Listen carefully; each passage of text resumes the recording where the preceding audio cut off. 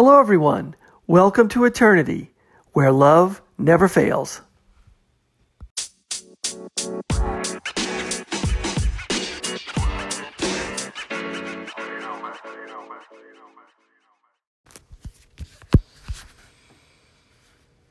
Hello, everyone. Thanks for listening. This is the Eternity Bible Study Podcast, where we walk through the Bible together every weekday, Monday through Friday.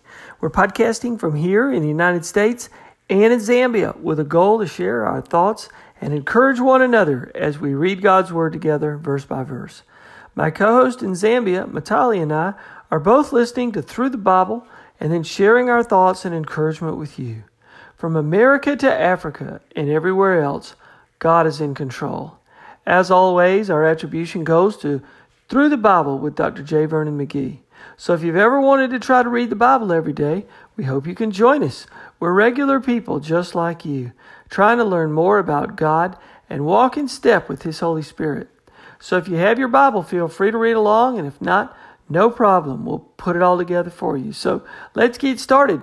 Today we are going to be taking back up in Daniel chapter 1, and we'll start around verse 14 and finish out chapter 1. Now remember, this is about 600 years before Christ. The nation of Israel has just been conquered, so to speak. The Assyrians had come in and taken the northern kingdom, and then the Babylonians come in, take over Assyria, come in and take control of things, and then they get as far down as around Jerusalem. They've been laying siege to Jerusalem, and then they finally conquer Jerusalem. And now we are in the first wave of prisoners, so to speak, being taken back to Babylon. So he takes the cream of the crop. He takes the nobility. He takes Jehoiakim back. And he's got what he thinks are the best people. And of those people, he's got Daniel and his buddies. And his buddies, Belshazzar, Hananiah, and Azariah. So these guys all get renamed. The familiar names that we kind of remember these buddies as is Shadrach, Meshach, and Abednego. So he renames them. They get renamed Babylonian names. They're trying to do them like a Babylonian makeover over these fellas. Now Daniel gets his name Belteshazzar, and but he keeps going by his name Daniel. And so Daniel's apparently not going to be changed. They, as McGee says, sometimes these governments try to brainwash the people, and they try to do it through a lot of force and coercion. But Nebuchadnezzar was probably a little bit more cunning. He's trying to brainwash these people, the nobility, to take up the Babylonian ways, and he's doing it through enticement. He's giving them kind of a place. He's got a deal set up for them. Instead of these guys being prisoners, he wants to educate them. He wants to teach them the literature and the language of the Chaldeans. In other words, he wants to give them the best of the best of the Babylonian culture. He wants them to sort of be changed by that. He wants to take the brightest out of Israel and convert them to the Babylonian way of thinking. And if so, he might be able to make his society even better. He could showcase these folks as when the next group of Israelite prisoners come in, he could use these to maybe turn these prisoners into better, Babylonian servants. There's, a lot lot of reasons he might have wanted to do this. But in any event, they were going to be given even the same food that the king was going to eat, the same wine that the king was going to eat. And at the end of this 3 years of sort of remaining around the king's court, doing all this intensive learning, these folks were going to be brought before the king, and then he was going to be able to ask them questions. So again, Nebuchadnezzar places a high value on knowledge and the ability of people to give him good counseling. He was a local king, and he probably knew the value of bringing tribes together, bringing peoples together, because he was good at it. He was a local tribal king, and he just was really good at coalescing people together, and that's how he built his armies, and that's how he built his allegiances, and that's how he eventually took over the Assyrians and then took over the nation of Israel. So he was real good at that, and he was probably had a keen eye for how to get the best out of many different types of people or different tribes. So here we are. Daniel says, no, I don't want to, I'm learning stuff, but I'm not going to eat the king's food and drink the king's wine because it goes against God's law. So we're sort of in a just like the worst case scenario for peer pressure. I mean, you've been taken captive. You're now around 17 years old. You've been taken captive back to Babylon. You don't have your parents or family with you. You have these other friends who are with you. You're like out on your own. And you've just been given the chance to be on the king's court, to study, to sort of like go to college in Babylon. And not only that, you've got a meal plan. You've got a meal plan probably is better meal plan than you might have even had back in Jerusalem. And so everything's a step up. You're at Babylon University here, going to school, and then you're on a great meal plan on the king's court. It's like you've done well, Daniel and your friends. So what a great unknown it would be to defy this king. And Daniel and his buddies, I'm sure, saw a lot of people die back in Jerusalem during the siege of Jerusalem. I mean, it was so bad. There was cannibalism going on back in Jerusalem. There was babies dying. Mothers were letting babies die just so they wouldn't have to live. And of course, these Babylonians were dashing the heads of babies on rocks, as we saw.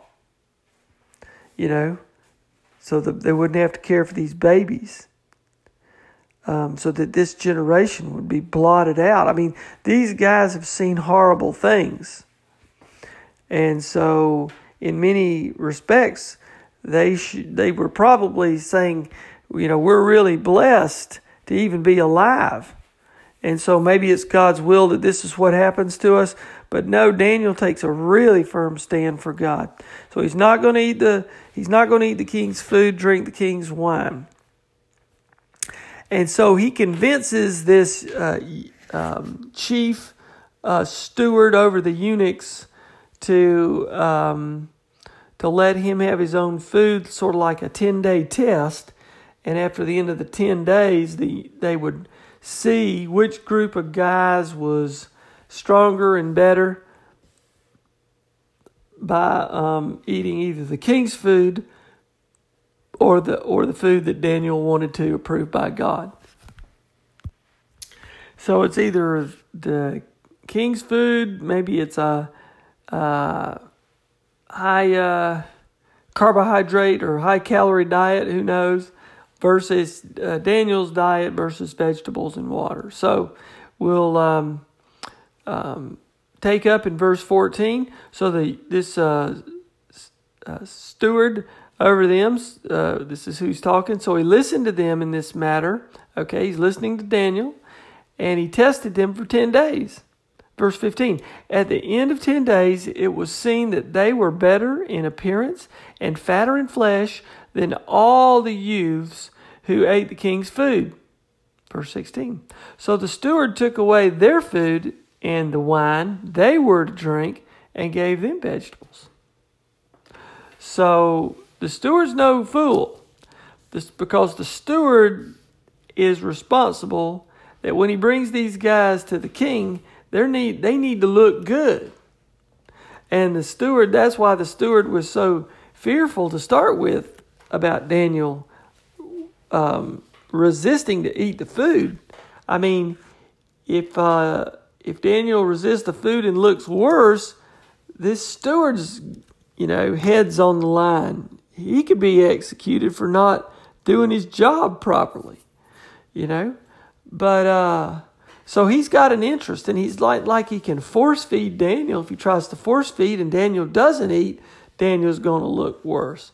So he figures making a deal with Daniel is probably the best way to go, and that's what he does. And then he finds out that Daniel's diet is even better than the king's diet.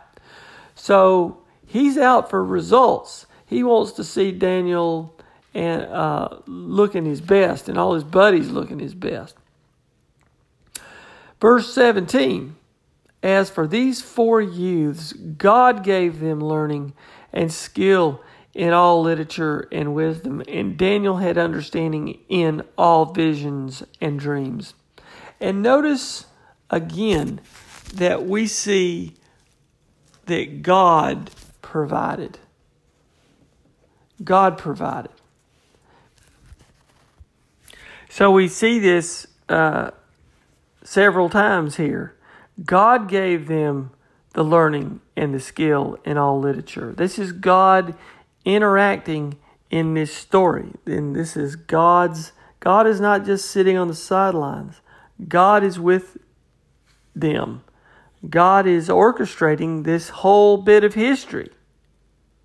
When Daniel and his buddies end up in Babylon, in verse 9, God gave Daniel favor and compassion in the sight of the chief of the eunuchs. Okay? This is God touching people's hearts. This is God letting people make decisions. Now, of course, the eunuch is probably, the chief of the eunuchs. He's saying, I'm in control. I'm doing what I think is, it's me. I'm doing it. But really, God's doing it. God's hand is allowing him to have this decision. And of course, Daniel and his buddies, the temptation for them was to say, me, look how smart we are. Look how good we can do things. And how good we are, appearing. But it was God's diet. It was God's instruction. And God blessed them and gave them the skill and the learning. And even back in verse 2, Jerusalem itself fell because God, the Lord, gave Jehoiakim, king of Judah, into his hand. This is being Nebuchadnezzar's hand. And God gave some of the vessels of the house of God to King Nebuchadnezzar's army. Okay? So it's God that gives up the nation. It's God that gives up the vessels. It's God that gave Daniel favor. And it's God that gave Daniel learning and skill and literature and wisdom. Okay? So God is in control, even though men think they might be in control. Verse 18, at the end of the time, this is 3 years that has gone by, Daniel's been at college, sort of at the school of Babylon, studying. Okay, at the end of the time when the king had commanded that they should be brought in. This is like final exam time. You have oral exams. The king wants to see what his investment how his investment is paid off. The chief of the eunuchs brought them before Nebuchadnezzar. Can you imagine that? What drama that would be. And the king spoke with them, and among all of them none was found like Daniel, Hananiah, Mishael, and Azariah, a.k.a. Shadrach, Meshach, and Abednego. Okay. So therefore they stood before the king. And in verse 20, and in every manner of wisdom and understanding about which the king inquired of them, he found them 10 times better than all the magicians and enhancers that were in all his kingdom. I mean, these guys were so superior in knowledge and understanding. I mean, they stood out. And Daniel was there until the first year of King Cyrus. Okay, so just a fast forward footnote here that Daniel starts off at 17 years old, and he's there probably until he's about 90 years old, according to McGee. So in other words, he outlasts Nebuchadnezzar. And then there's another king, Nabonidus, and then sort of King Belshazzar. I think that's one of Nebuchadnezzar's kids. And then you've got the Persian Empire actually coming in to invade the Babylonian Empire, and that's King Cyrus. So Daniel is going to be sort of influencing two great kingdoms. He's going to be in the court of the king of Babylon and king of Persia. And of course, I believe it was King Cyrus that allowed the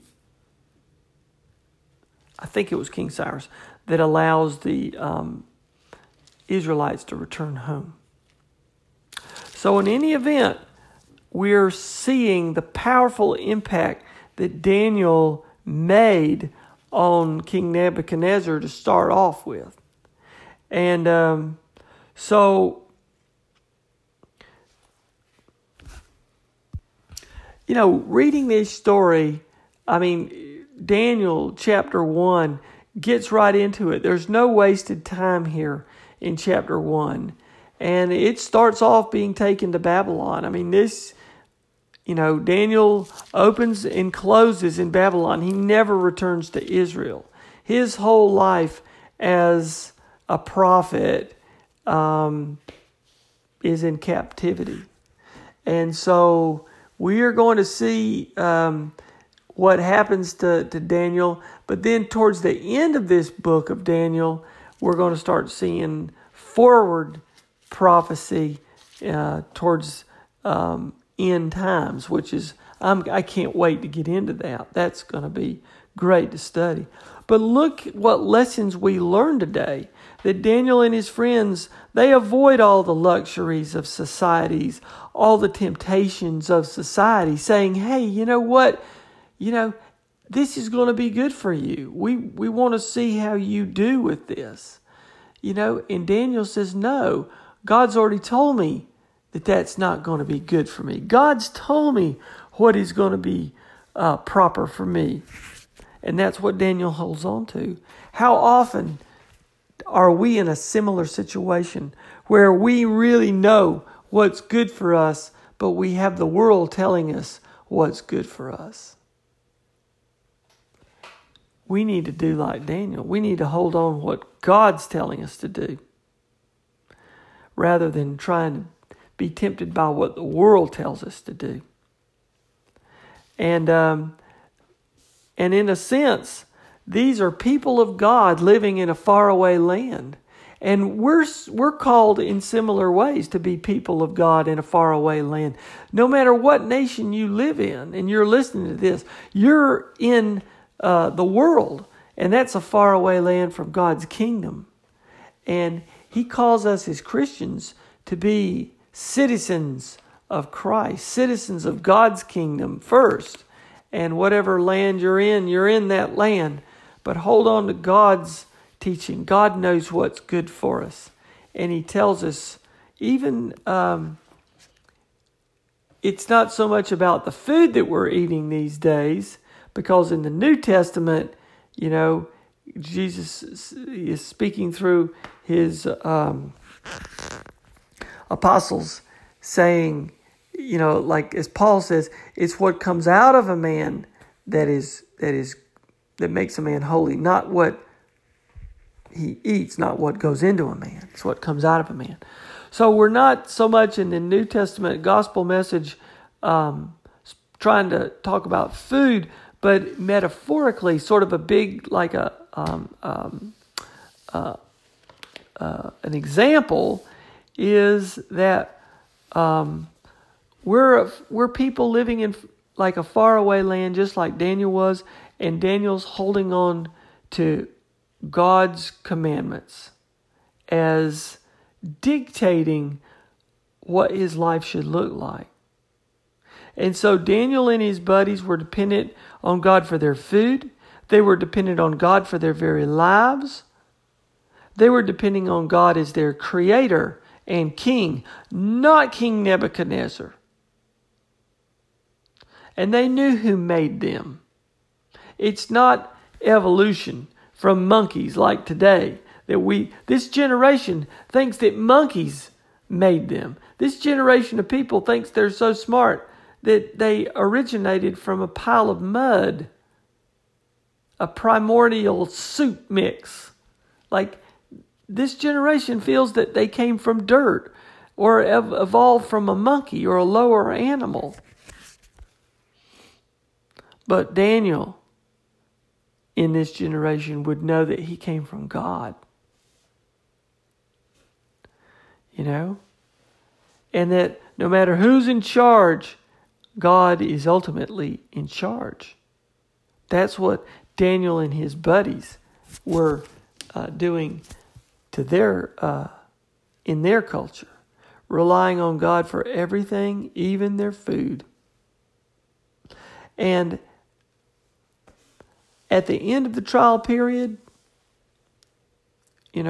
Daniel appeared better, in the men's sight, but he was also better in appearance in God's sight.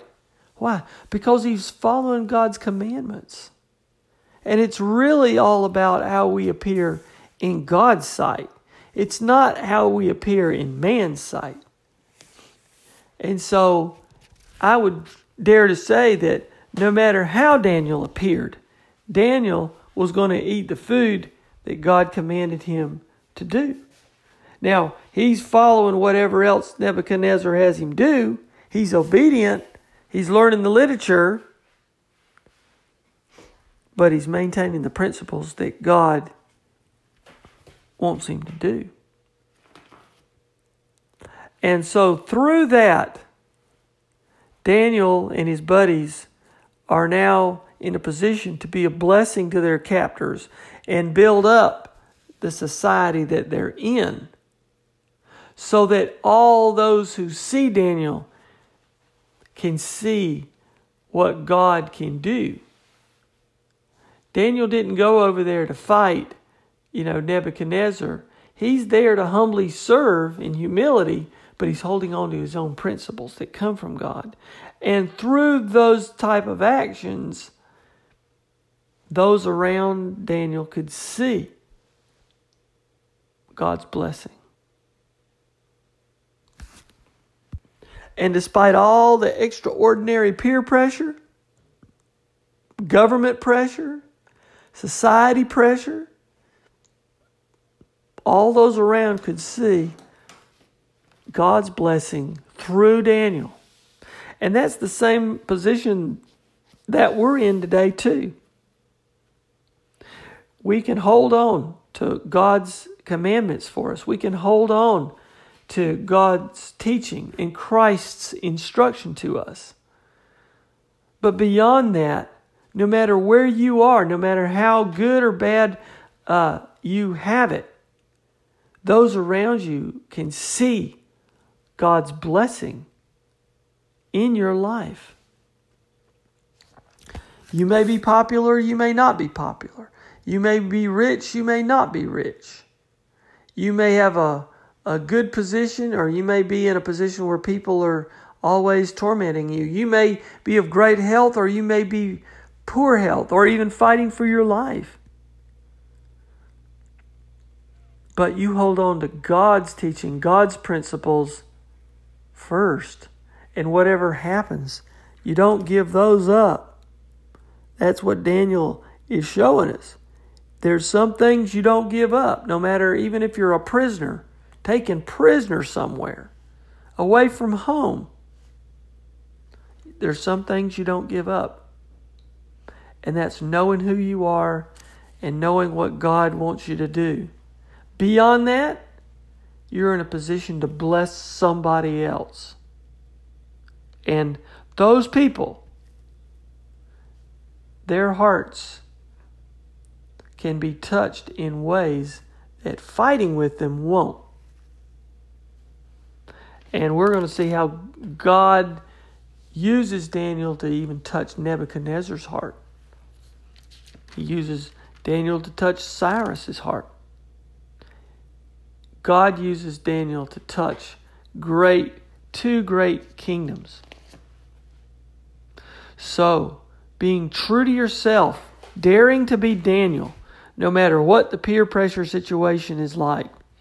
What a great lesson for us today as we walk as people like Daniel in a faraway land, in a land that's far away from our home, and our home being the kingdom of God. And we're down in another kingdom with a bunch of peer pressure on us every day. So let us hold true to what we know is right. Let us hold true to sound teachings from our Father in heaven. And our diet be a diet of the gospel message that we insist that we need to feed on, the Word of God. And then we can be judged better and wiser and superior because of God's Word in us than all the folks around us. Not for our own glory, but for God's glory.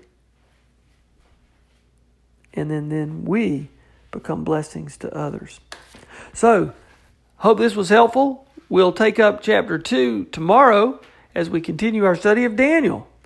And now I'll turn the rest of the podcast over to my co-host in Zambia, Matali. Matali, hope you're doing great. And this is so much fun going through this with you and with all the rest of you listening in. What a great book. And so God bless you all. Keep your heart centered on Christ. And I'll see you next time. Hello, so today's teaching is coming from Daniel chapter 1, beginning at verse 14, all the way to chapter 2, verse 1. So, in the previous study, when we opened the book of Daniel, we saw, Daniel made a stand for God. He decided, he purposed it in his heart. In verse 8 of chapter 1, it says, "But Daniel purposed it in his heart that he would not defile himself with the portion of the king's delicacies." So that's meats, nor with the wines which he drank. Therefore he requested of the chief of the eunuchs that he might not defile himself. So here we have Daniel making a stand for God. They were under the Mosaic law. Daniel and his 3 other friends, that's Daniel, Hananiah, Mishael, and Azariah. They made a stand for God. They were under the Mosaic law where they were, they were told, they were instructed not to eat certain meats because certain meats were, rendered foul, and, certain meats were actually given as offerings to pagan gods. So they were very repulsive to some Israelites. And then Daniel was also a Nazirite, and he was forbidden to drink, wines and eat certain grapes, as well as raisins. So Daniel, in this perspective, he made a stand for God. He purposed it in his heart. So Daniel was a man of purpose. He was a man of prayer, and he was a man of prophecy. So this is what we saw when we began the book of Daniel. So he purposed it in his heart. And so Daniel actually made a request from the chief eunuch, and the chief eunuch was Ashpenaz. Actually, he made a request, and he requested for a grain diet from the chief eunuch. So here, Daniel was a favorite. He was a favorite of this chief eunuch actually liked him, and they requested, like, test this diet. He wanted his wheat, his grains, test this diet on us for 10 days and, compare it, like, see our appearances. And, after 10 days, if it doesn't work, then, like, now a reprimand can go out to the servants who actually were savoring that particular diet. Right? So now, scripture reads, I'll begin at verse 14. It says, so he consented with them in this matter and tested them 10 days.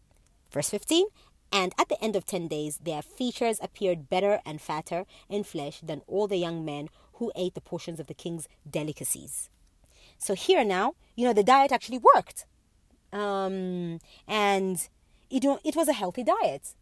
And, Dr. David McGee pointed out, like, if we want a healthy diet, let's look at the diet in Leviticus that God gave his people. It was a very healthy diet and very very healthy and, good for the body. And, there's a reason why God actually gave them, recommended that particular diet for them.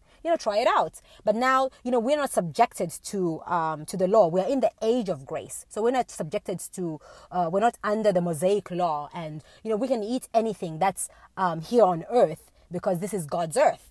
And scripture goes on to read in verse 16, thus the steward took away their portion of delicacies and the wine that they were to drink and gave them vegetables. So in other translations, it says gave them grains. So here, Melchaz, that's the chief eunuch, or Ashpenaz. Actually, in my translation, it's Ashpenaz.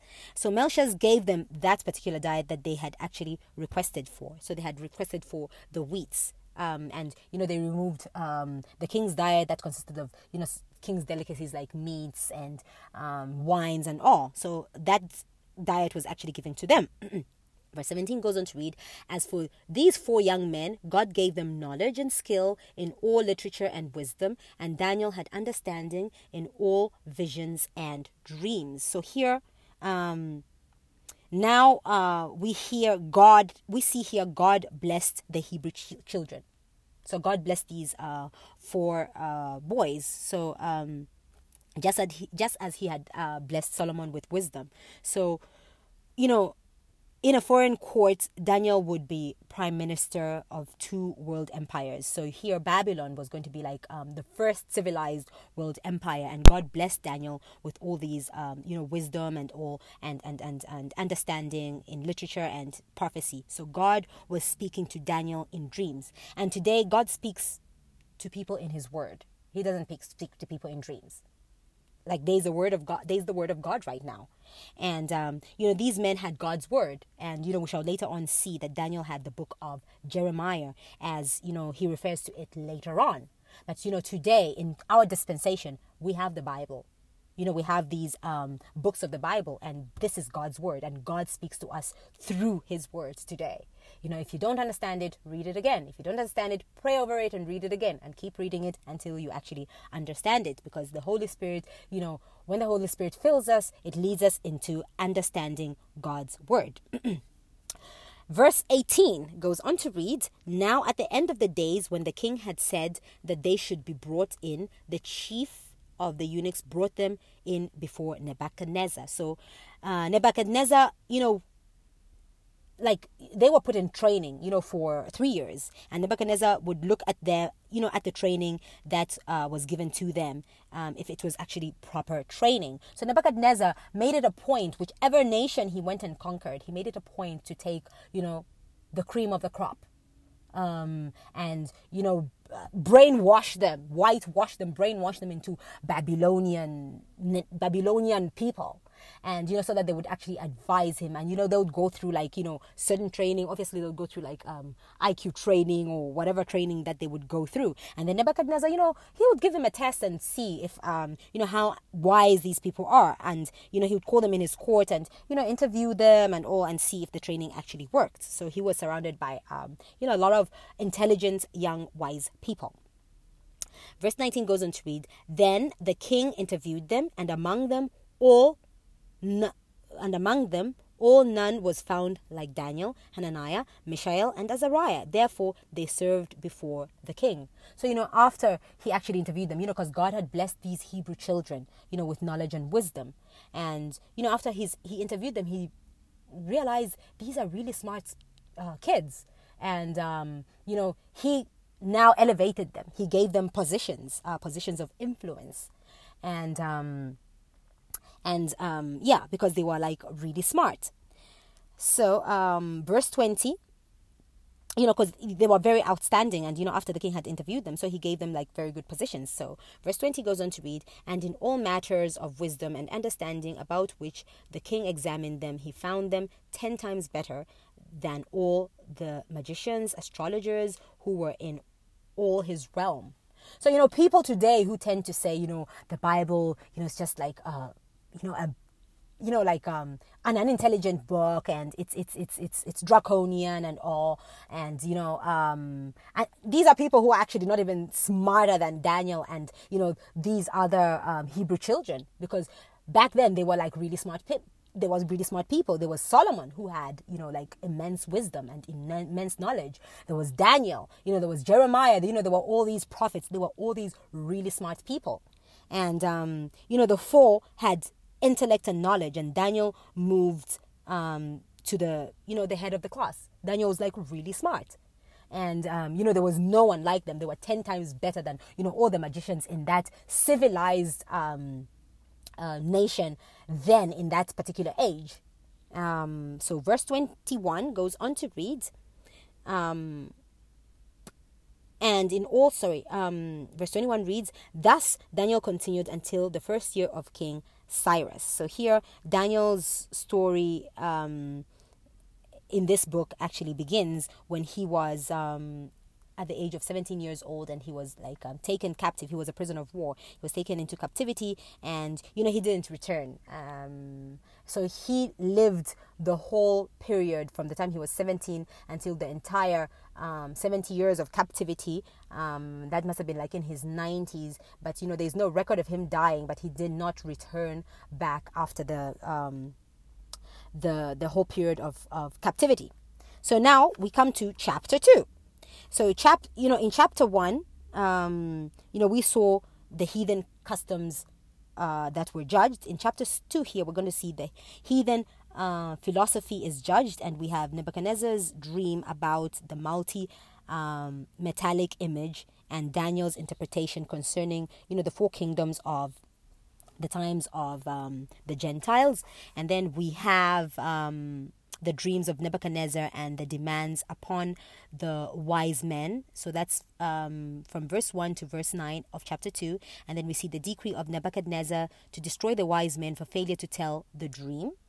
And that's from verse 10 to verse 13. And then we have the desire of Daniel to be granted time to tell the dream. That's from verse 14 to verse 18. And then we have the dream of Nebuchadnezzar described by Daniel in detail from verse 19 to verse 35. And then the definition of the 4 world empires and the and their and their destiny as interpreted by Daniel. So that's from verse 36 to verse 43. And we have the destruction of the Gentile world powers and the full establishment of the kingdom of heaven. That's from verse 44 to verse 49. So this prophecy is the basic to the understanding of prophecy. So this is like the backbone of prophecy. This is like the ribs of prophecy. And, at verse 1 here of chapter 2, it reads, now in the 2nd year of Nebuchadnezzar's reign, Nebuchadnezzar had dreams, and his spirit was so troubled that his sleep left. So here, we have the first world great empire, and that was this empire, that's Babylon. And Nebuchadnezzar began to unite the different tribes and took over the Assyrian Empire, and he overcame the Egyptians. And this is something that the Egyptians would have learned from, because Nebuchadnezzar grew this particular empire, and obviously he was looking at this world empire that he had built, and he was wondering what the future held, what was going to be of this future. Obviously he worried, and when he had this dream, he was really concerned and worried, what does this dream actually mean?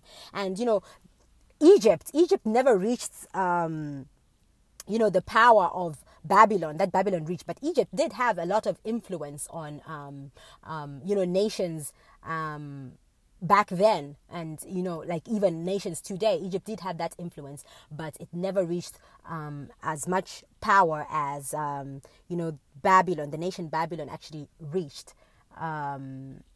So here now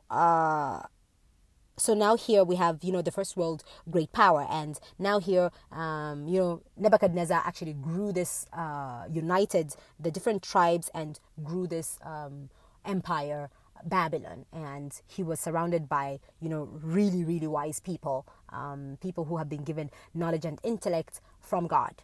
So yeah, this is the beginning of the book of Daniel, and I'm excited to learn more, and I hope you'll stick around.